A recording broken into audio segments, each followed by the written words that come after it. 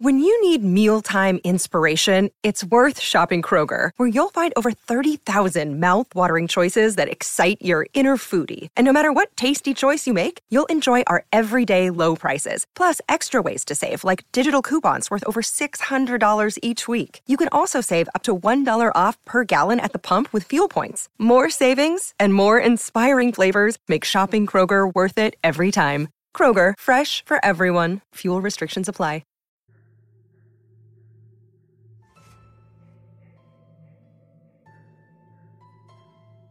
This may be a violation of military protocol and a breach of national security, but I don't care. I don't think my superiors care either. None of us know what to make of what we've found lurking in those dark waters, and none of us want to be the ones to decide what to do, for fear of making the situation worse. All I can do is outline what happened, and hope someone who understands what the hell is going on reads this and can do something about it. The Aberdeen Proving Grounds is a facility located in Aberdeen, Maryland. Its primary function is as a testing ground for military equipment, primarily explosive ordnance, but it used to handle chemical weapons as well. The facility has a wide variety of test ranges, allowing for testing and training on air-to-ground, ground-to-air, surface-to-surface, air-to-water, and underwater explosives. It's this last one that's the source to the current situation that leads me to question what we know about reality. I was first made aware of the super pond when I took my current position at the base. This pool is a 860 million gallon pool that's roughly circular. It's 1,000 feet across and 150 feet deep at the deepest point. It's connected to the Chesapeake Bay by a man-made canal. Its primary purpose is to allow for testing and training with underwater explosives. As such, boats are often brought into the pond and sunk during the tests, and underwater structures are sometimes constructed for various tests. As such, it's necessary to perform regular maintenance on the pool. This usually means dredging out debris, but also entails making sure the pond remains structurally sound. And to do so, we often send divers into the pond to make sure everything is alright. Well, after reviewing reports detailing what's been going on over the course of the last few months, I can assure you, everything is not alright down there. Roughly 3 months ago, we performed a test involving a new kind of explosive. I'm still not entirely sure about all the particulars, because a lot of the details are classified beyond my clearance level, but from what I've been able to tell, these were supposed to be cutting-edge shit. Something about high-energy reactants generating some kind of high-order quantum reactions that result in something else or another. One of the researchers I tracked down tried to explain it to me in layman's terms, and as I understand it, the explosive was supposed to create a bubble of a type of matter that's some kind of cross between a gas and a magnetic field, which then is ignited into a hot plasma by a wave sent through it. The upshot was that this stuff was supposed to basically create explosions inside the target, blowing it apart from inside out. The test was conducted on a platform on the water, out in the super pond. This was apparently because the reaction wouldn't travel through water, so they could get a better idea of how effective it was on a target, without any collateral damage messing up the results. The official report I read stated the test was conducted, but the rest of the report is missing the usual details, even for a non-classified report. However, now that the base staff is all comparing notes, I've talked to someone who observed the test, and I understand why they didn't include the details in the report. It had been fast-tracked for a Section 8 discharge, The test firing occurred early in the morning, just before dawn. They had floated a metal barge with the test device in the center of the pond, and several sensors were arrayed on the barge and shoreline. When they flicked the switch, the observer said, there was a delay before the explosion. But in the delay, he swears he saw an air ripple travel inward towards the device before a bright flash and a loud boom. Waves kicked up and the barge was tossed about. However, when they could see the barge again, it appeared to be totally intact, without so much as a scorch mark on its surface, while the explosive device was no longer visible.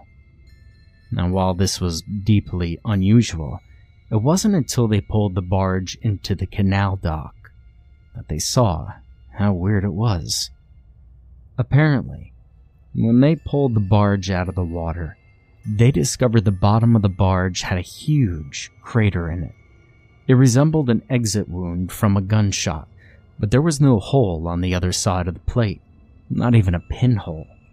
The explosion apparently had occurred under the device, just under the surface of the metal barge, and traveling downwards into the water. The test sensors showed the flash of light had unusual qualities, something about contradictory wavelengths and impossible color band gaps.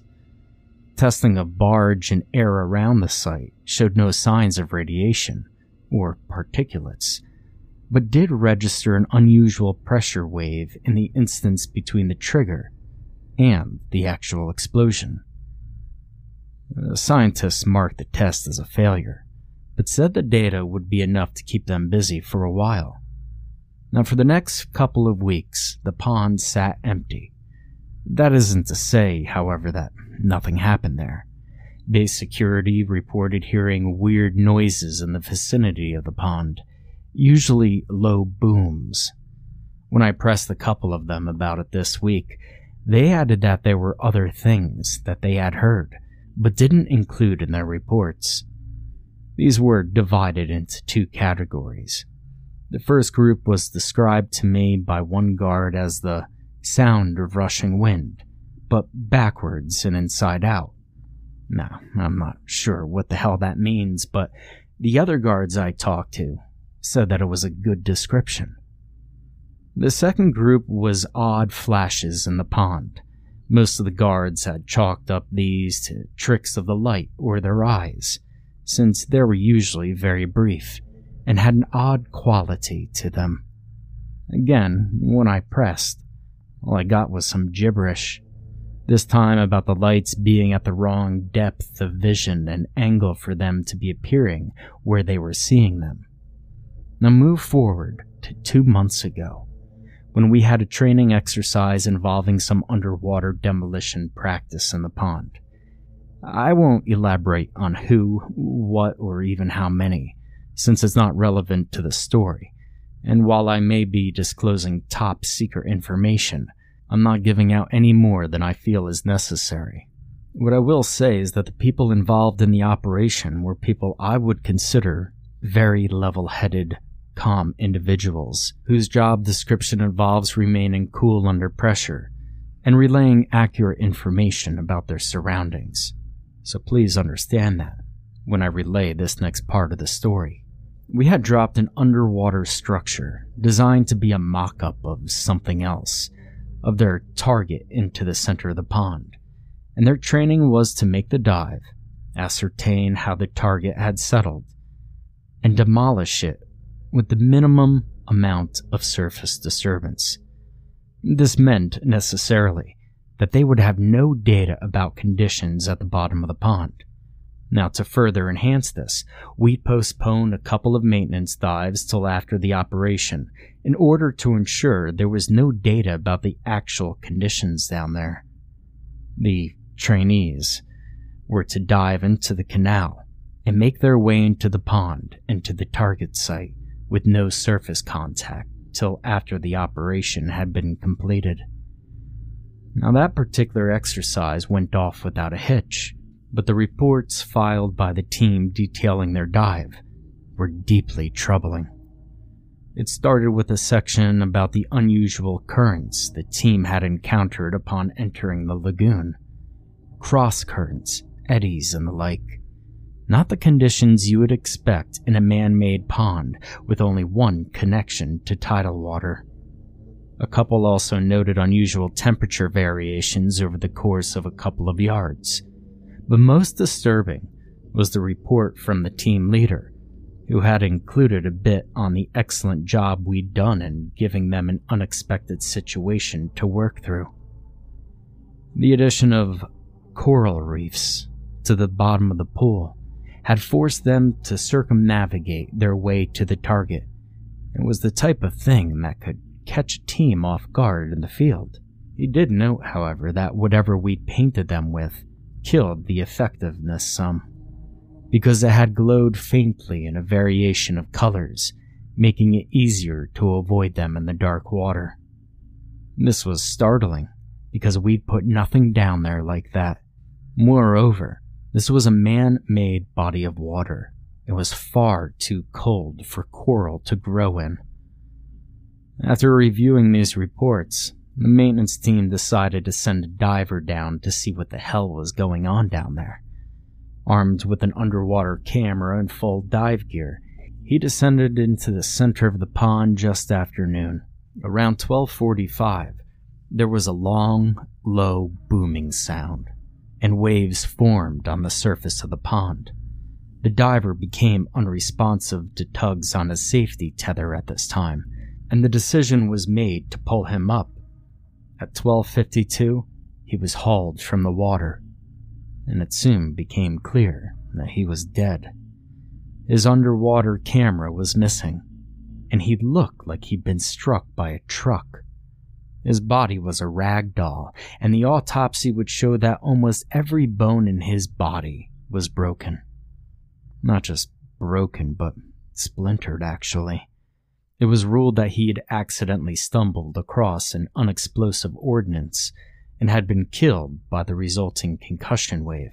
You see, underwater explosions are even more dangerous than on the surface, because water is a far better conductor of pressure and increases the force of the explosion beyond what it would be in open air. Now, 3 weeks after the diver was killed, after additional safety training and other closing the barn door after the cows got out activities that follow a tragic accident, we sent down 2 more divers to perform some delayed maintenance, in addition to trying to find out what the training exercise had seen.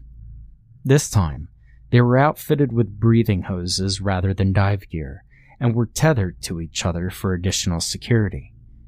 Everything was going smoothly until 2:15 p.m., when I observed unusual lights under the surface of the water and what I judged to be the vicinity of our divers. What I noticed most about the lights was the quality of their light. They seemed to be very dim and pulsing, but the light didn't seem to be refracted by the water.